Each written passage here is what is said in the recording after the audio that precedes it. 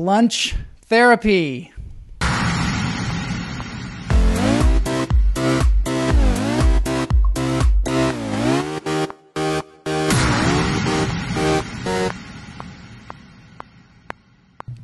Hey everybody, welcome to Lunch Therapy. It is Interview Friday. So on Fridays, as many of you know, I have interviews with people.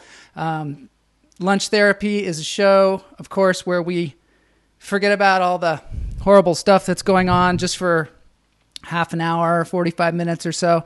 We just let our brains kind of decompress and let us talk about some stuff that's just fun.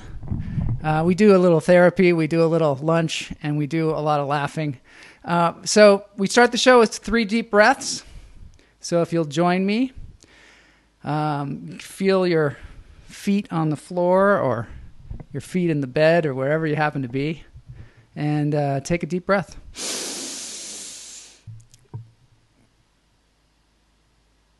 And let it out.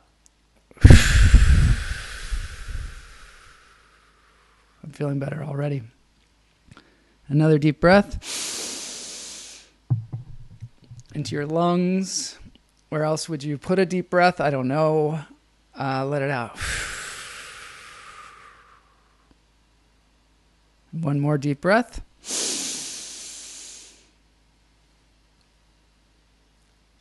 Try and fill up those lungs and let it out. Today I'm out of the penalty box on Facebook, so I'm back on Facebook. I am back in all the usual spots, Instagram and Twitter and YouTube, and people can join in and chat all they want. Today we're lucky enough to have one of my favorite people, Jonathan Sposato. Jonathan Sposato is an entrepreneur, a philanthropist, a feminist. He's also started a lot of great companies. He sold 2 companies to Google. He founded GeekWire. A lot of you read GeekWire. Also PicMonkey, Picnic. And he's just a really fun person to be around. So, and I see Tony Kraft is here. Sposato, yes. Spo, that's right. So he's going to be coming our way. You guys can listen to this. You can jump in the chat room. You can go in and out of the Facebook thing. Fact check us because our memories are feeble. You could be prancercising while you're listening to the interview, whatever you guys want. Jonathan Sposato, high five, a man who supports women. Yes, we'll talk about that as well. And I'm glad to see Eddie Mitchell is here. It's like a reunion. Gunnell wishes he could be an ist of some sort. Gunnell is on Twitch. Some of those people are on Twitch too. I forgot to mention that. But anyway, let's get on with it, right? Let's get into this interview with Jonathan Sposato. And here we go with Interview Friday.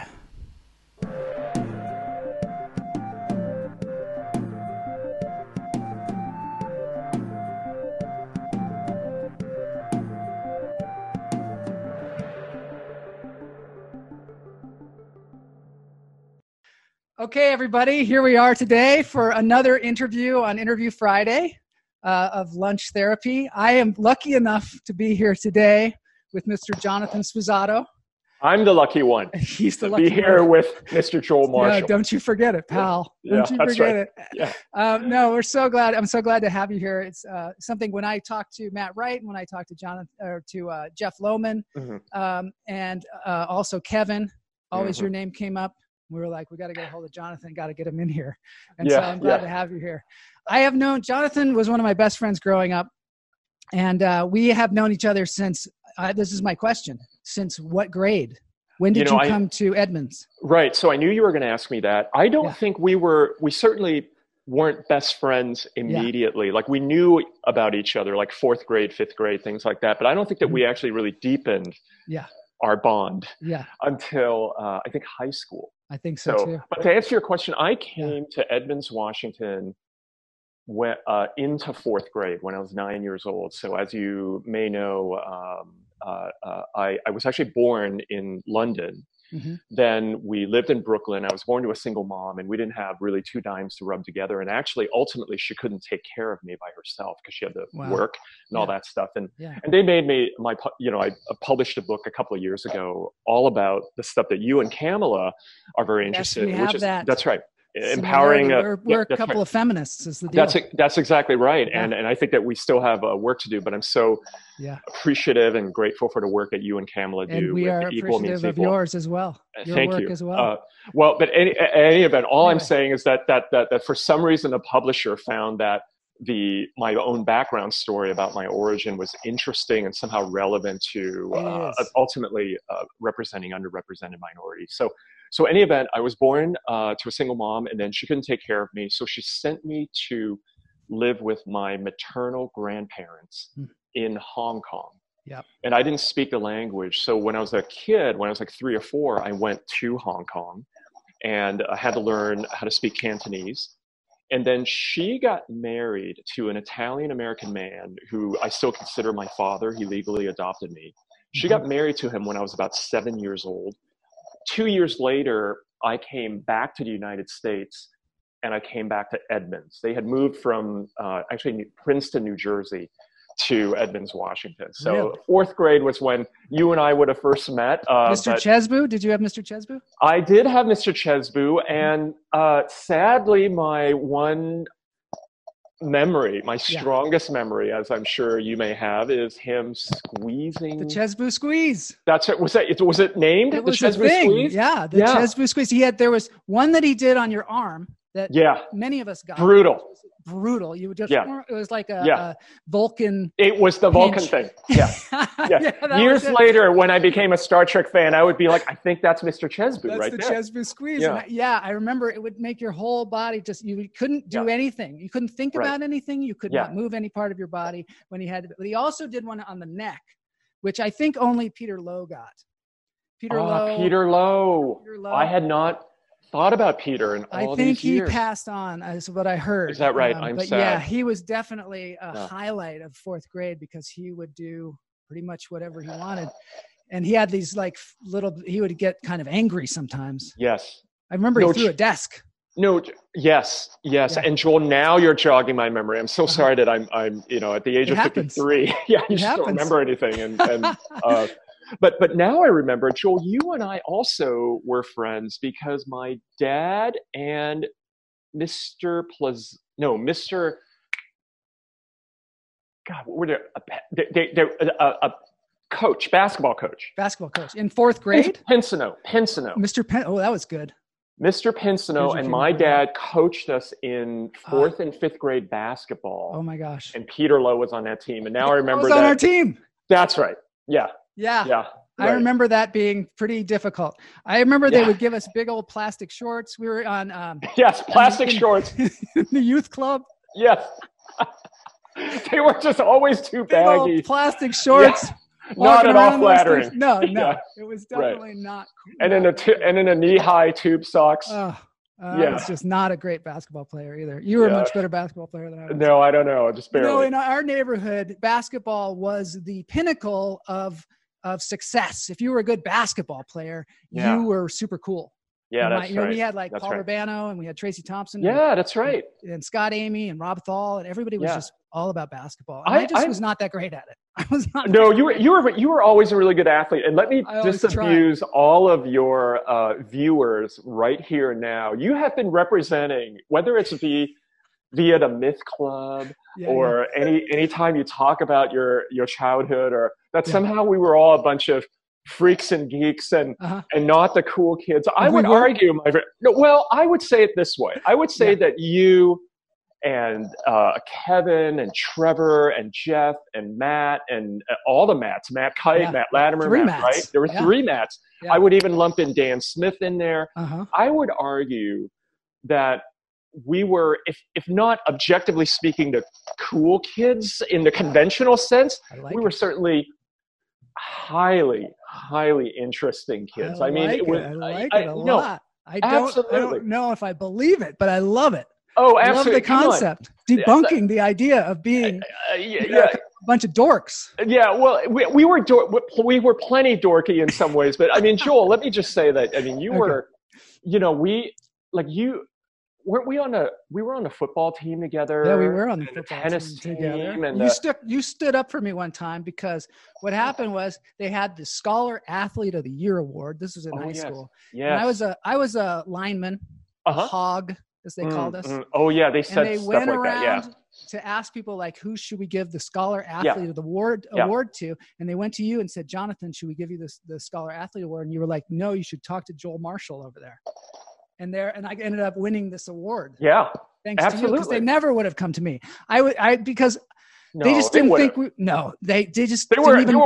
they were working in reverse alphabetical order. I don't think so. It's like Mike Zaretic. Oh, that was last year. Yeah, right. They just kept going down the line. Yeah, going down in reverse order. That's all. Now I want to go back to Sherwood Elementary because I have a question. Matt Wright and I were trying to figure this out. Yeah. In 5th grade, we had Mr. Hopkins. And then this other woman whose name I can't remember who had very red lipstick. Yes, very nice woman. They were all nice. But they split the class. That's right, Mrs. Banks. Mrs. Banks. So they split the class into 3 sections. There was like the slow kids, the medium kids, and then the smart kids. Which ones were we? Well, from what I always have this story about, they put me in the slow kids, and I think it's because I was like a grade ahead. And so they put me with the slow kids, and then I found out what it was like to be defined as a slow kid. Yeah. Everything that I did took it the wrong way. Like I found this dowel on the playground. It was just a dowel. Yeah. I was like, wow, this is neat. I put it in my desk, and they thought I was a bully. Right. So doesn't that build sympathy? Whether it's issues of criminal justice, whether it's issues with people who feel disenfranchised in our country, and promise I won't get political or anything, but I think those experiences would you argue that you're the better for it, having experienced that, because now you have that sympathy response. And luckily I had a mom who when I came home, I came home with bad grades because everything I did, I wrote down, I always got good grades, and I wrote my my name down the side of the page, and they thought I was being subversive in some way. One time we had to do an essay on a film we saw about bees, and they said 1-page essay. So I wrote like a page and a half, and then at the end there was still some space, so I wrote the end really big. And they thought I was just being a jerk and acting like I wrote a 2-page paper, and so they gave me a bad grade. And I came home with all these bad grades. I did not know that. My mom was so disappointed in me. Yeah, I can see that. That she, I mean, knowing her, she went right in there and she said, "Look, I understand you put my son in the slow class. I want you to put him in the smart class." And they put me in the smart class, and it completely changed. I mean, it was just, I was just back to, right on, Mom. But it also gave us that idea of like what, so Matt Wright says, and I didn't think this was possible, but he said that you and he were put in the slow class at some point because you were talking too much. Yes. So that part I can believe. We got in trouble constantly. And I remember, seeing this in one of your other ones, I think with Jeff, where he very astutely pinpointed that actually sometimes friendship is a function of alphabet. That was a very good point. So for some reason, the way that the rows worked, that Sposato was, I sat next to or behind or in front of Matt, and we talked constantly. Yeah. And Matt was, as you can remember, it was an incredibly well-spoken, articulate, interesting, talented kid, even in 4th and 5th grade. And so there was just so much to talk to him about. We would draw stuff. I remember, I have a vision, picture in my head of you drawing a car. And you were behind me, and I think you were probably by Larry Metz and maybe Matt Wright, who knows? And you were drawing a car, and I looked back and I was like, oh no. Why can't I draw a car like that? I was just like, wait a minute. How can that guy, you were drawing a car. And for me, like I would draw cars and be like some wheels and like a box. But you had like this full on car, and it wasn't even like the side of the car. It was like kind of at an angle. So it had all these like sides to it and stuff. Like a 3/4 view. Yeah, I was like, I'm never going to do that. Yeah, no, that's fun. It's fun that you remember all that stuff. It was like, mental note, that kid's talented.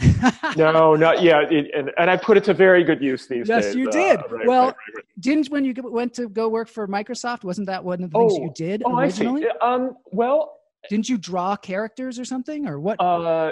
kind of, That's I jumping think, ahead, but I'm and, still and no, interested not in. at all, not at all. You're actually Yeah, conflating a couple of really interesting things. So, yeah. when um, thanks to another mutual friend, which I will publicly acknowledge because I don't get a chance to do so often, Hayes Haugen Hmm. Hmm. was really kind of unwittingly or unknowingly a catalyst to starting my tech career in video games, right?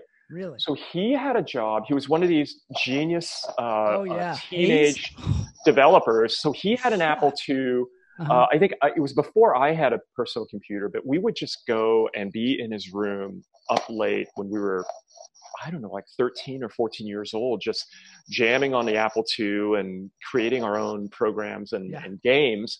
Yeah. So he, a few years after that, got hired at a local game company, a game development company. And they were a bona fide famous company, Synergistic Software in Yeah. Renton.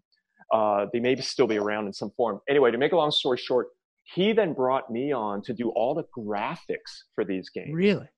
And I think a lot about, you're in the entertainment industry, Yeah. Joel. I think a Yeah. lot about whenever I see a movie or a documentary about the beginning of the movie industry, Hmm. back in the teens or the 20s, and how they're just kind of making shit up. They're just trying to Yeah. figure stuff out. How do we do a special effect? Do we do it, optically, or is it a practical thing that we shoot, or do we layer it, whatever it is. Yeah. It was like that with Hayes and I, and by extension, the entire games industry at that point in time. We were just making stuff up, and you could be a 15, 16-year-old kid and do this. So so I was doing that for a job early on, but then when I was at Microsoft, Yeah. I wasn't good enough to keep doing it. By that time, there were people who were like working at ILM, at Yeah. Yeah. Industrial Light and Magic, Hmm. who had Hmm. done Star Wars, and then they'd go work at Yeah. Microsoft, doing game graphics. But I did work in a group that was all about exploring the use of or I was working with people that were doing this, that was about exploring characters and character development and applying that to software. Wow. And so that was really sort of intellectually interesting stuff to think about. And yeah. Did they make a game where there was a 7-Up dot that would bounce around or something like that? It was called Spot, and that was pre-Microsoft, so that was very good. That was between Synergistic and for me before Microsoft, and that was both Hayes and I worked briefly. I don't know what we were like a twosome for a while there. We were like a buddy show. Like Jobs and Jobs and Wozniak or something, or Gates and Allen or something. But that was for a company called Virgin Mastertronic, and it was a time when Richard Branson, whom I would meet years later, was a transition from records to other media. Yeah. And so computer games, video games was one of them. And so he had a company in Costa Mesa that was developing computer games. And there's a really talented guy whom I would have the opportunity to work with several times in my career, named Robert Stein, who went to, I think you have your MFA from Cal Arts. Yeah. Yeah, Rob Stein's a Cal Arts guy. Oh, you know really? how how good people. Cal Arts people are. Yeah, right. And so he worked at Disney, and then he worked at Banana Republic, hand illustrating all of their really cool hand drawn catalogs back in the day. And he and I and Hayes, we worked on Spot. When we were kids, when we were in high school, all that stuff, you were always impeccably dressed. Huh, I was? Perfect. And you were never too fat, never too skinny, never too, just like a perfect person. Are you an android? You're so nice. Perhaps? Yeah. Yes. No, you know what? It's interesting that you asked that. I thought a little bit about it recently as a result of one of the companies that I started called GeekWire. There was sort of a conversation with an employee there, but I do believe, and I have nothing to complain about, by the way. I don't feel like that I have been grossly disadvantaged in any way growing up. I have nothing to complain about in life. So let that be the pretext here. But I do think that early on, if you are a person of color, growing up in a more in a white normative environment like North America, like the United States, I think that you do have to show up differently. And you hear this all the time from African American women, from Latina women, etc. That I better be somewhat impeccable. I better take off the table the things that are easy to take off the table. So there's that, and then I think in my case there's some additional insecurities that are superimposed on that too, that I myself superimpose on that. Do you think you were afraid that they were going to send you back to Hong Kong, or do you think that anything like that? No, it's more that I wouldn't be taken seriously, or sometimes it's you want to be seen, right? Yeah. And I do think, and this is stuff that whether it's my work with championing more women to be on boards or to be CEOs, or working with the homeless community here in Seattle. I think a lot of times it's important for us to raise visibility for people who have a hard time being visible. So. Well, people also gave you a hard time, right? I mean, to be fair, they did. You were in elementary school. People gave you a hard time because it was tough. And also, people would ask you where you're from, and you would say you were Italian. Yeah, it was easier. I'll address it backwards. It was easier to just say that. Yeah. Because to explain that I was half Chinese, half Korean, born in London, and adopted and legally adopted by an Italian American man. Right. Because the last name always threw people off, right? They would try to guess, like, Sposato, isn't that Italian? Well, it sounded a little bit like it might be Japanese. That's right. You had Domo arigato, Mr. Roboto. Yeah, that's right. Which sometimes people said about you, Domo arigato, Mr. Sposato. Yeah, that's right. Yeah. So, I think it was difficult for you. And I think that there were definitely people that now have become much more enlightened that gave you a hard time. Yeah. Like Brian used to give you a hard time back in the day, but that's right. Apologized to you. I was there when he apologized when we were in a reunion or something because he felt so bad about it. Yeah, and I really hope, as I said to you, I think that a few years ago, I hope that he did not harbor or carry with him a lot of that pain. Yeah. Because the reality is that here's the truth. Yeah. I think those experiences really galvanized me and it helped me to become the kind of person that I am. And honestly, speaking very frankly, as a parent of a 10-year-old, I think to suffer and to understand, not that I suffered per se, it was just, I got teased for being Asian. There were mean kids in the neighborhood that tried to beat me up and did beat me up, but you learn, it kind of toughens you up.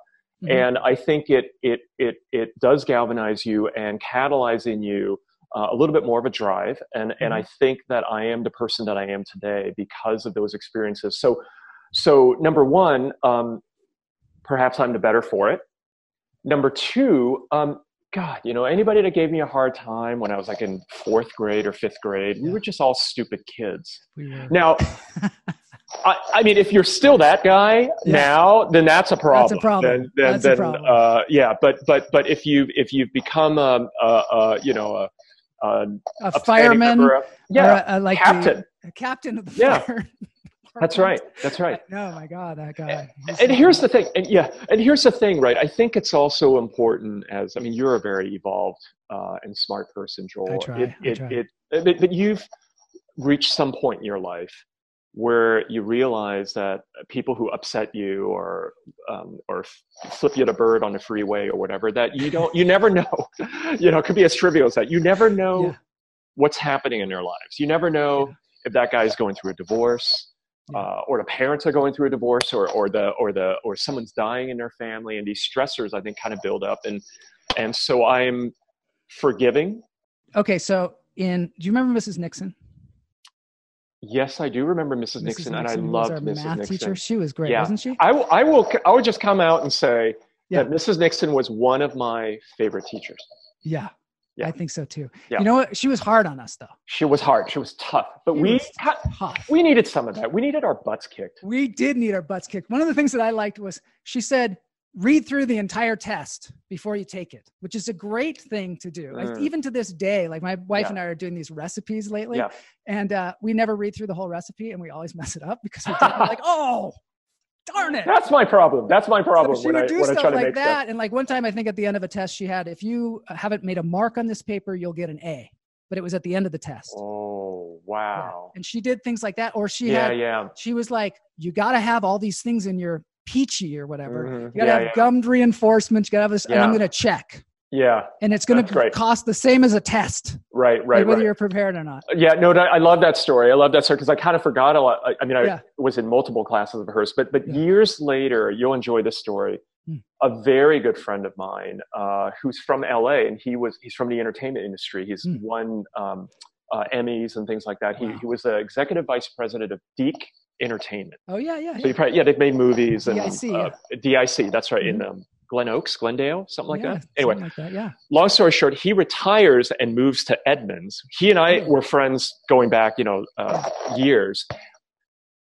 He becomes Gay Nixon's next door neighbor. Really? Yes. And then we would have these, and he would be like our conduit. He would be this like I would see Robbie for lunch, and he'd be like, "Hey, you know what? Gay says hi." I'm like, and then so I would connected to us. She would come to the dances, and she was, was like the chaperone at the dances, but she'd be out there dancing away, And she even came to one of our reunions. Yes, I seem to recall. But she had a hard time because her husband was Richard Nixon's brother. Right. And he was apparently the brother. Yeah, which we doubted until somebody brought in that Life magazine at her wedding. Oh, did she bring it in?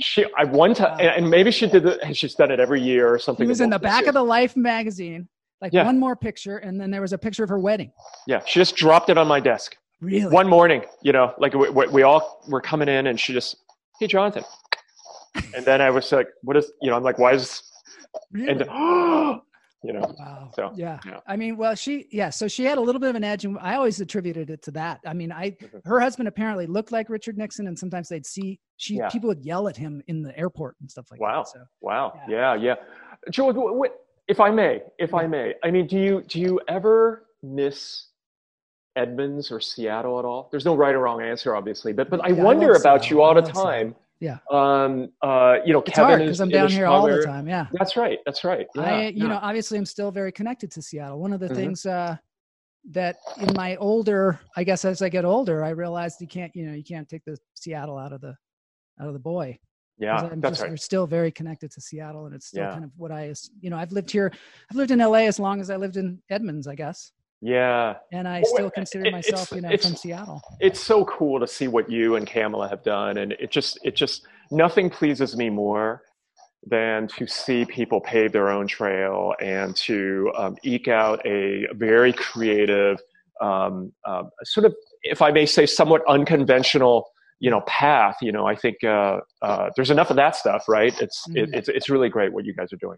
Well, I mean, it's all Kamala. I'm just here to support, really. And also I think that there needs to be more men, more men in the feminist movement, because obviously, Agreed. How else are we going to get these things changed? That's right. Yeah. If half the population is not on board for this thing, and that's right. Ridiculous. Yeah. Equal means equal.org. Equal means equal. Don't forget it.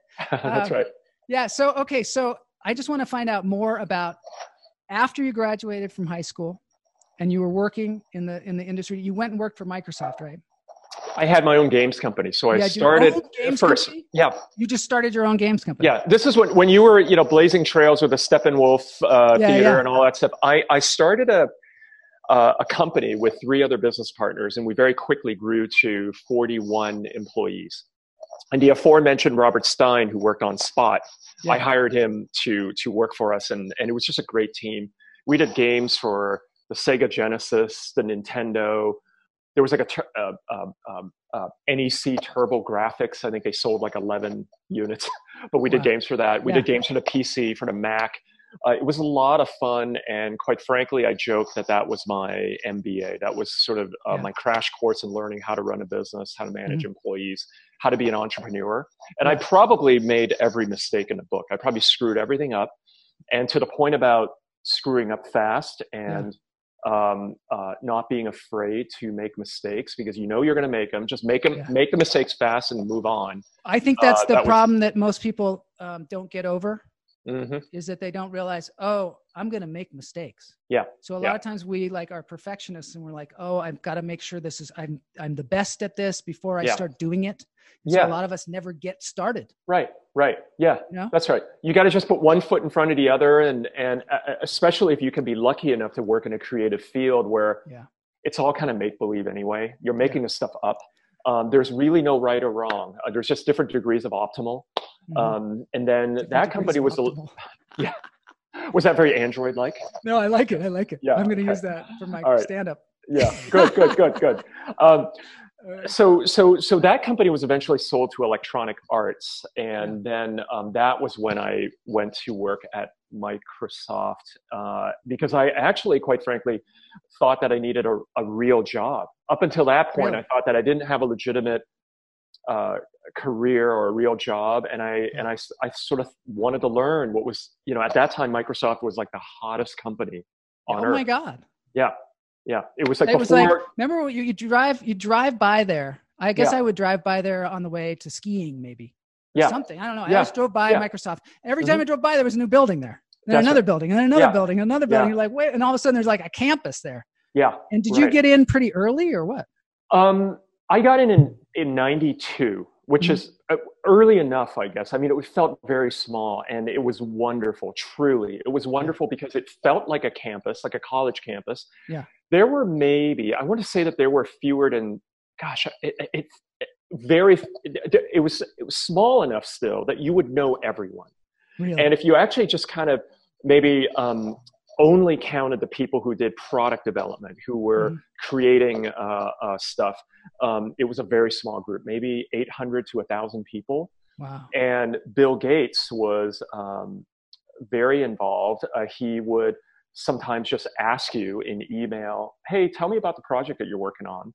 Or sometimes it'd be more formal, like every few months you would just go before him and show him the progress of what you were working on. And so that was also really, really great business experience for me because I think I learned to shed that sometimes that if you just leaned in and didn't get scared, because he was the boss or anybody, if you just told the truth, if you did your homework, it's all going to be fine. So those are some early lessons that I always carry with me. So that was a wonderful time. I got to meet Steven Spielberg. Did you really? That time. Oh yeah. Yeah, it was cool. Now were you somewhat of a spokesperson at a certain point where you went out front and you explained things or you talked to the public or? I did. Didn't you? Yeah, it was an unofficial capacity. So I was still in the product groups, making stuff, but they sort of thought that I was a good complement to some of the other execs demoing to the public or speaking to press. Yeah. So there are a lot of really great memories of being on stage with Bill Gates, and he's not doing much of the talking. He's like, so Jonathan, what's that? And then I'll explain about the new kids 3D movie maker or whatever. Yeah. So that was also great learning because you gain some confidence in terms of speaking in front of thousands of people or whatever. So now it was fun. You were smart at this time, and you didn't go out and buy a bunch of Ferraris. Still haven't bought one. Still haven't bought one, but you instead invested it into a company, right?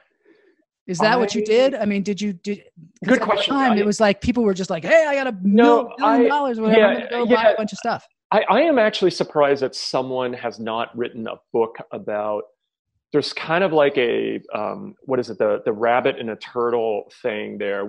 There was a whole generation or a whole group of people in the greater Seattle area who became, frankly, not very deservedly, myself included, pretty financially, did well financially through Microsoft stock options. Mm-hmm. Now, the sad reality was that stuff went underwater later. I remember when I was, in Chicago or whatever, and everybody was just— That's right.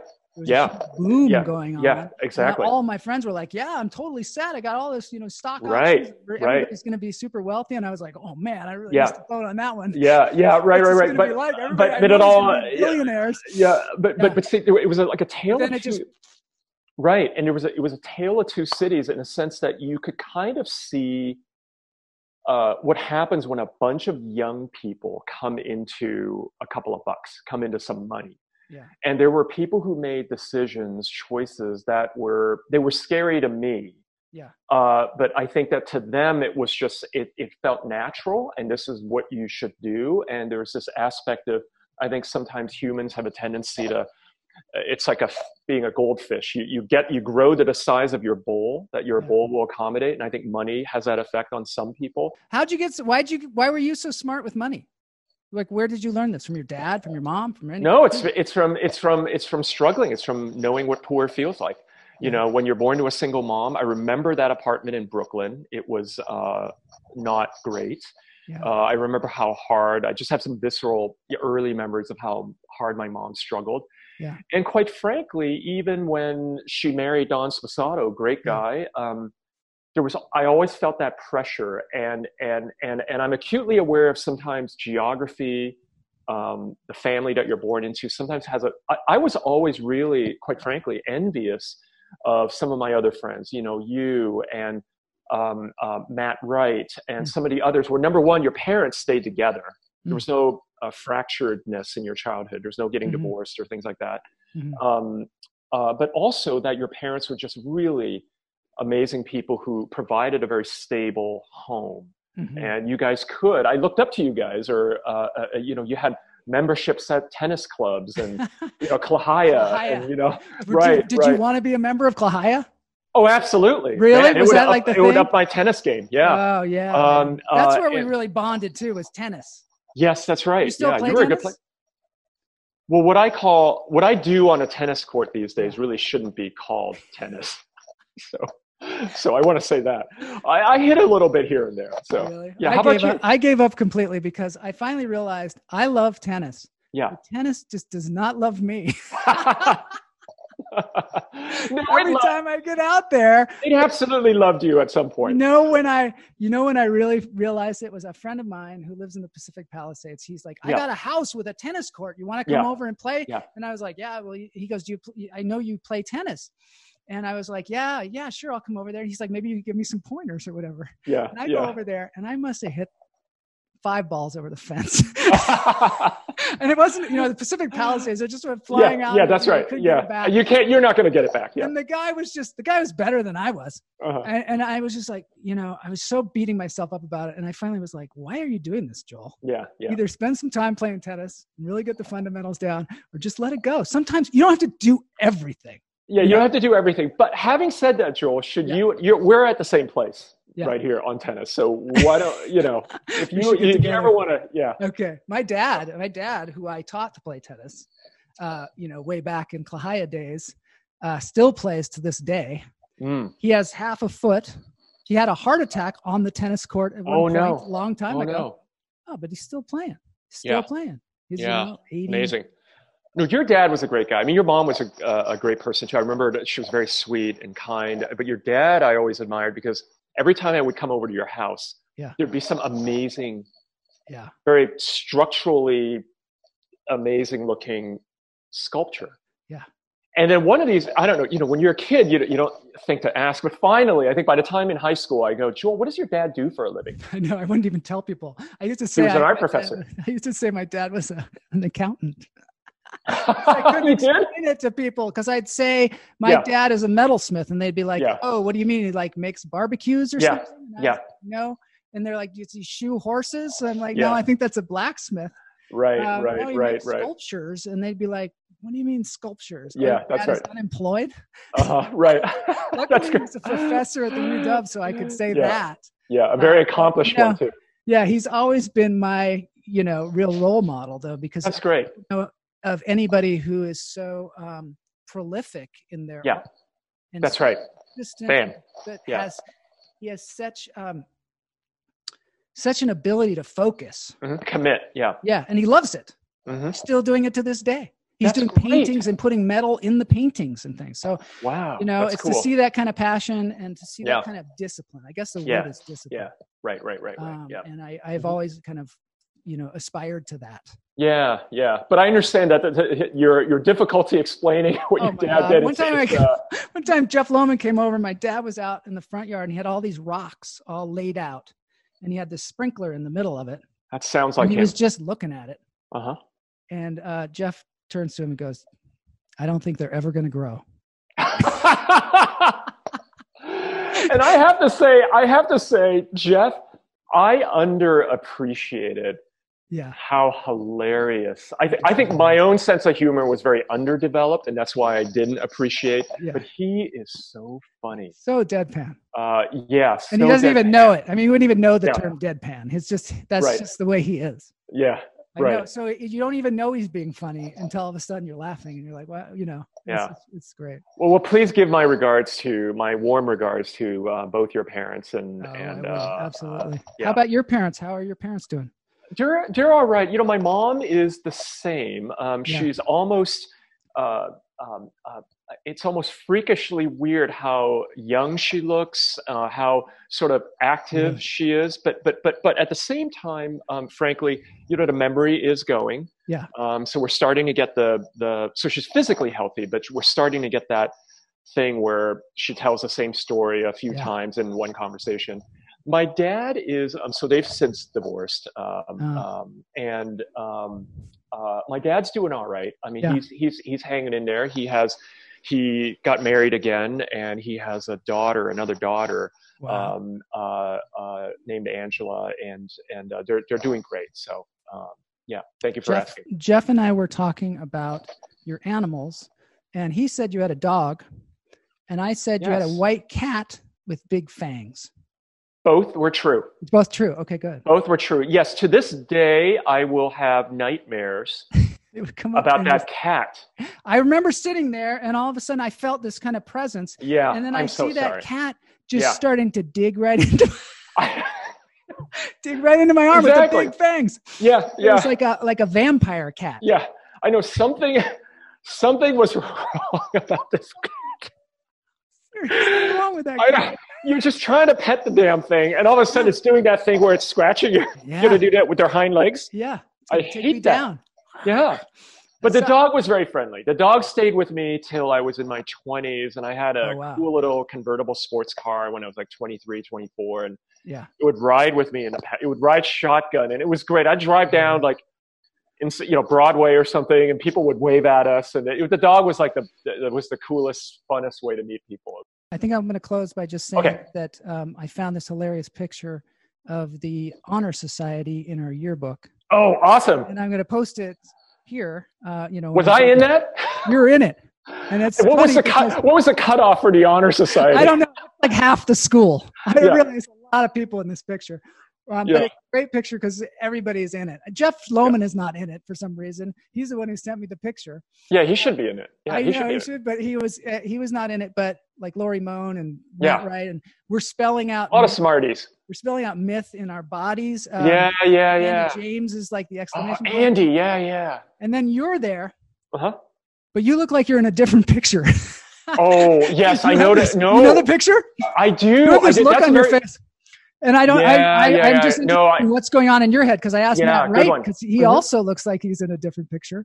And there was a lot going on in our lives then. Yeah. To our earlier point. Yeah, I wonder. So Matt, to his credit, I remember that it was a transformative time for him. Yeah. I remember that this was when he was discovering his music. I think there was a newfound independence for him, and he sort of. It was a really cool thing to see. And because I went to college with Matt, he sort of continued on that very cool journey. In my case, frankly, I remember similar things as that photo. And do you think you were like separating out in some way, or do you think you were thinking a lot? Yeah, it's the latter. It's not that I was trying to separate from you guys, not by any means. I think that in looking back, I have nothing but fond memories and how enriched I was by your friendships, the friendships with all of you. I think it was that there was stuff going on with my parents that precipitated their divorce. I think that there was a lot of just being in my own head and frankly taking myself too seriously. I remember being the student body president, and there was an assembly. Maybe it was like the Chicken Olympics or one of those Chicken cool Olympics. Forgot. And there was a special. All I remember, and maybe I'm conflating a bunch of stuff, but I remember there was an assembly, and I think all I had to do was I just kind of like get people riled up or something. Yeah. And there was a band that we had hired to kick off with some music. Yeah. And I remember one of the band members, and they were so good. I can't remember, but like the whole school was clapping, right? They were just clapping to the music. And I remember one of the band members was, kind of running through the audience, and he stops right in front of me, and he kind of kicks me in the foot gently. He goes, "Come on, man, lighten up." And then he runs off, and then that was my signal that, wait a second, I need to sort of. I think I did that too for a while. For a long while, took myself too seriously. I know that was like my MO, was not taking myself seriously. But I think after I went to college, I got really serious about theater, and I was going to be a theater actor. And I was really serious about the theater. And then I moved to Chicago, and I was saying that to Kevin, that when I was there, I mean, there was all this improv going on, Second City and all this stuff. And I didn't engage in it at all because I was taking myself too seriously. I see. Interesting. I've learned a lot more about you, Joel, since this series. Really? Well, you still remain one of the most kind-hearted, talented, polymath kind of guys, and that's nice just keep on keeping on. And you too, Jonathan. I hope that we can communicate more. I know that through doing this, I really reconnected with Matt Wright. Yeah, that's right. I was talking all the time. Right. And, that's cool. And he, and also Jeff Lohman and I have been talking since, I guess, the late 90s. Well, we've kept in communication. Yeah, you guys kept in touch somehow. We were even on like the IRQ back in the the 90s or whatever. Yeah, we were like chatting or whatever. Yeah. So it's just good to be, in communication. And let me know what is your sort of, because I know that you asked others of this, so I'll flip it on back to So, but what are you excited about right now? What are projects, and whether it's you or you and Kamala? Yeah. Well, what I've been doing is I've been doing stand-up, doing a lot of stand-up, and that has really been a place for me to kind of refined myself, I guess. But just to get honest and serious, I mean, I'm honest most of the time. I always hate that when people say, to tell you the truth. I've been lying the whole time. No, a few years ago, I was kind of lost. I didn't feel like I was presenting myself. I didn't feel like people knew who I was. I just kind of disappeared. And I think it's because I was working for law firms, and I was acting, and I was doing comedy, and I set out on my own to do my own business, because I thought if I had my own business fixing people's computers and stuff, I would be able to do my acting career. And I would have, all the time that I needed to do that. But it turned out what I did is I labeled myself computer guy. And so everybody in the entertainment industry, everybody that I knew, all my friends thought I was a computer guy. And I totally did not express to them that I was an actor and a comedian and all these things. No, I get it. I had a kind of a moment where I was just like, what am I doing? Oh, and then I worked with Kamala on Equal Means Equal and produced that film and everything. But that was, again, sort of a behind the scenes kind of thing. Yeah. So a few years back, I had to go, wait a minute, let's regroup a little bit. Yeah. And I had to kind of define myself again. And I had to do the thing that you're talking about, put one foot in front of the other. Yeah. And just say, okay, let's just start moving down this path. So that's what I've been doing. So what I'm looking to do in the next, in the coming years is more stand-up comedy. I'm really enjoying that. And then I'm out there auditioning for things and acting. That's great. And so I'm the most happy when that happens. I found out, this is what makes me happy. Yeah. You know what I mean? And at this point, this is kind of what you do. It's like, what makes me happy? How can I, and my goal is to do my passions to inspire other people to do theirs. That's basically my That's cool. That's a cool mission statement. Like a personal mission statement. And for what it's worth, Joel, number one, I really appreciate your candor there, but also for what it's worth, I go through those same machinations every few years, sort of about every 5 to 7 years. There's maybe some transition. Maybe you've put to bed one company and you're thinking about what you're doing next. Yeah. And there are, it's non-trivial, these issues of where if you have a career that's sort of non-conventional, issues of identity. What am I about? How do I occur optically to this group of peers versus another group of peers? Well, they think I'm this way. But that's not how I want to, that's not really who I am, or not the total me. I must not be informing them of who I am. Yeah, yeah. So for what it's worth, I can very much understand it, and it's actually kind of a natural thing. And I think that as you've gotten, you become better at those kinds of transitions, I guess. Yeah. Right. And I also think that there's a certain point where you go, I don't have to be perfect at everything. That's right. You give yourself permission to be imperfect. Yeah, that's right. Because we're only here for a little while. That's right. That's right, brother. For a while, man. Yeah, right. That's right. So let's wrap it up. It's so great seeing you. I appreciate you taking this time, and carry on. Carry on, brother. May the force be with you. May the force be with you. Also with you. Yeah. Little religious. That's great. Yeah. That's awesome. Okay. Bye-bye, Joel. All right. That's it. That's the interview with Jonathan Sposato. That was super fun. And a lot of people in the chat room. Really good time. Thanks for all being there.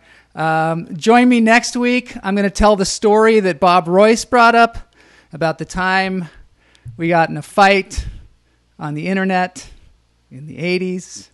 And also we're going to do some Prancercise because that's been requested. If you don't know what Prancercise is, you will. And we're going to continue the Alaska stories next week. And I'm going to end the week with something that I have already shown, but I talked through the whole thing. So it's the little video that I made of the guy with the hoop and the Indian chanting over it. And also, I invite you this time to take a look at the people behind the guy, too, because that's very interesting. And yes, there was internet in the 80s. Thank you very much. Only for a select few. Only for a select few.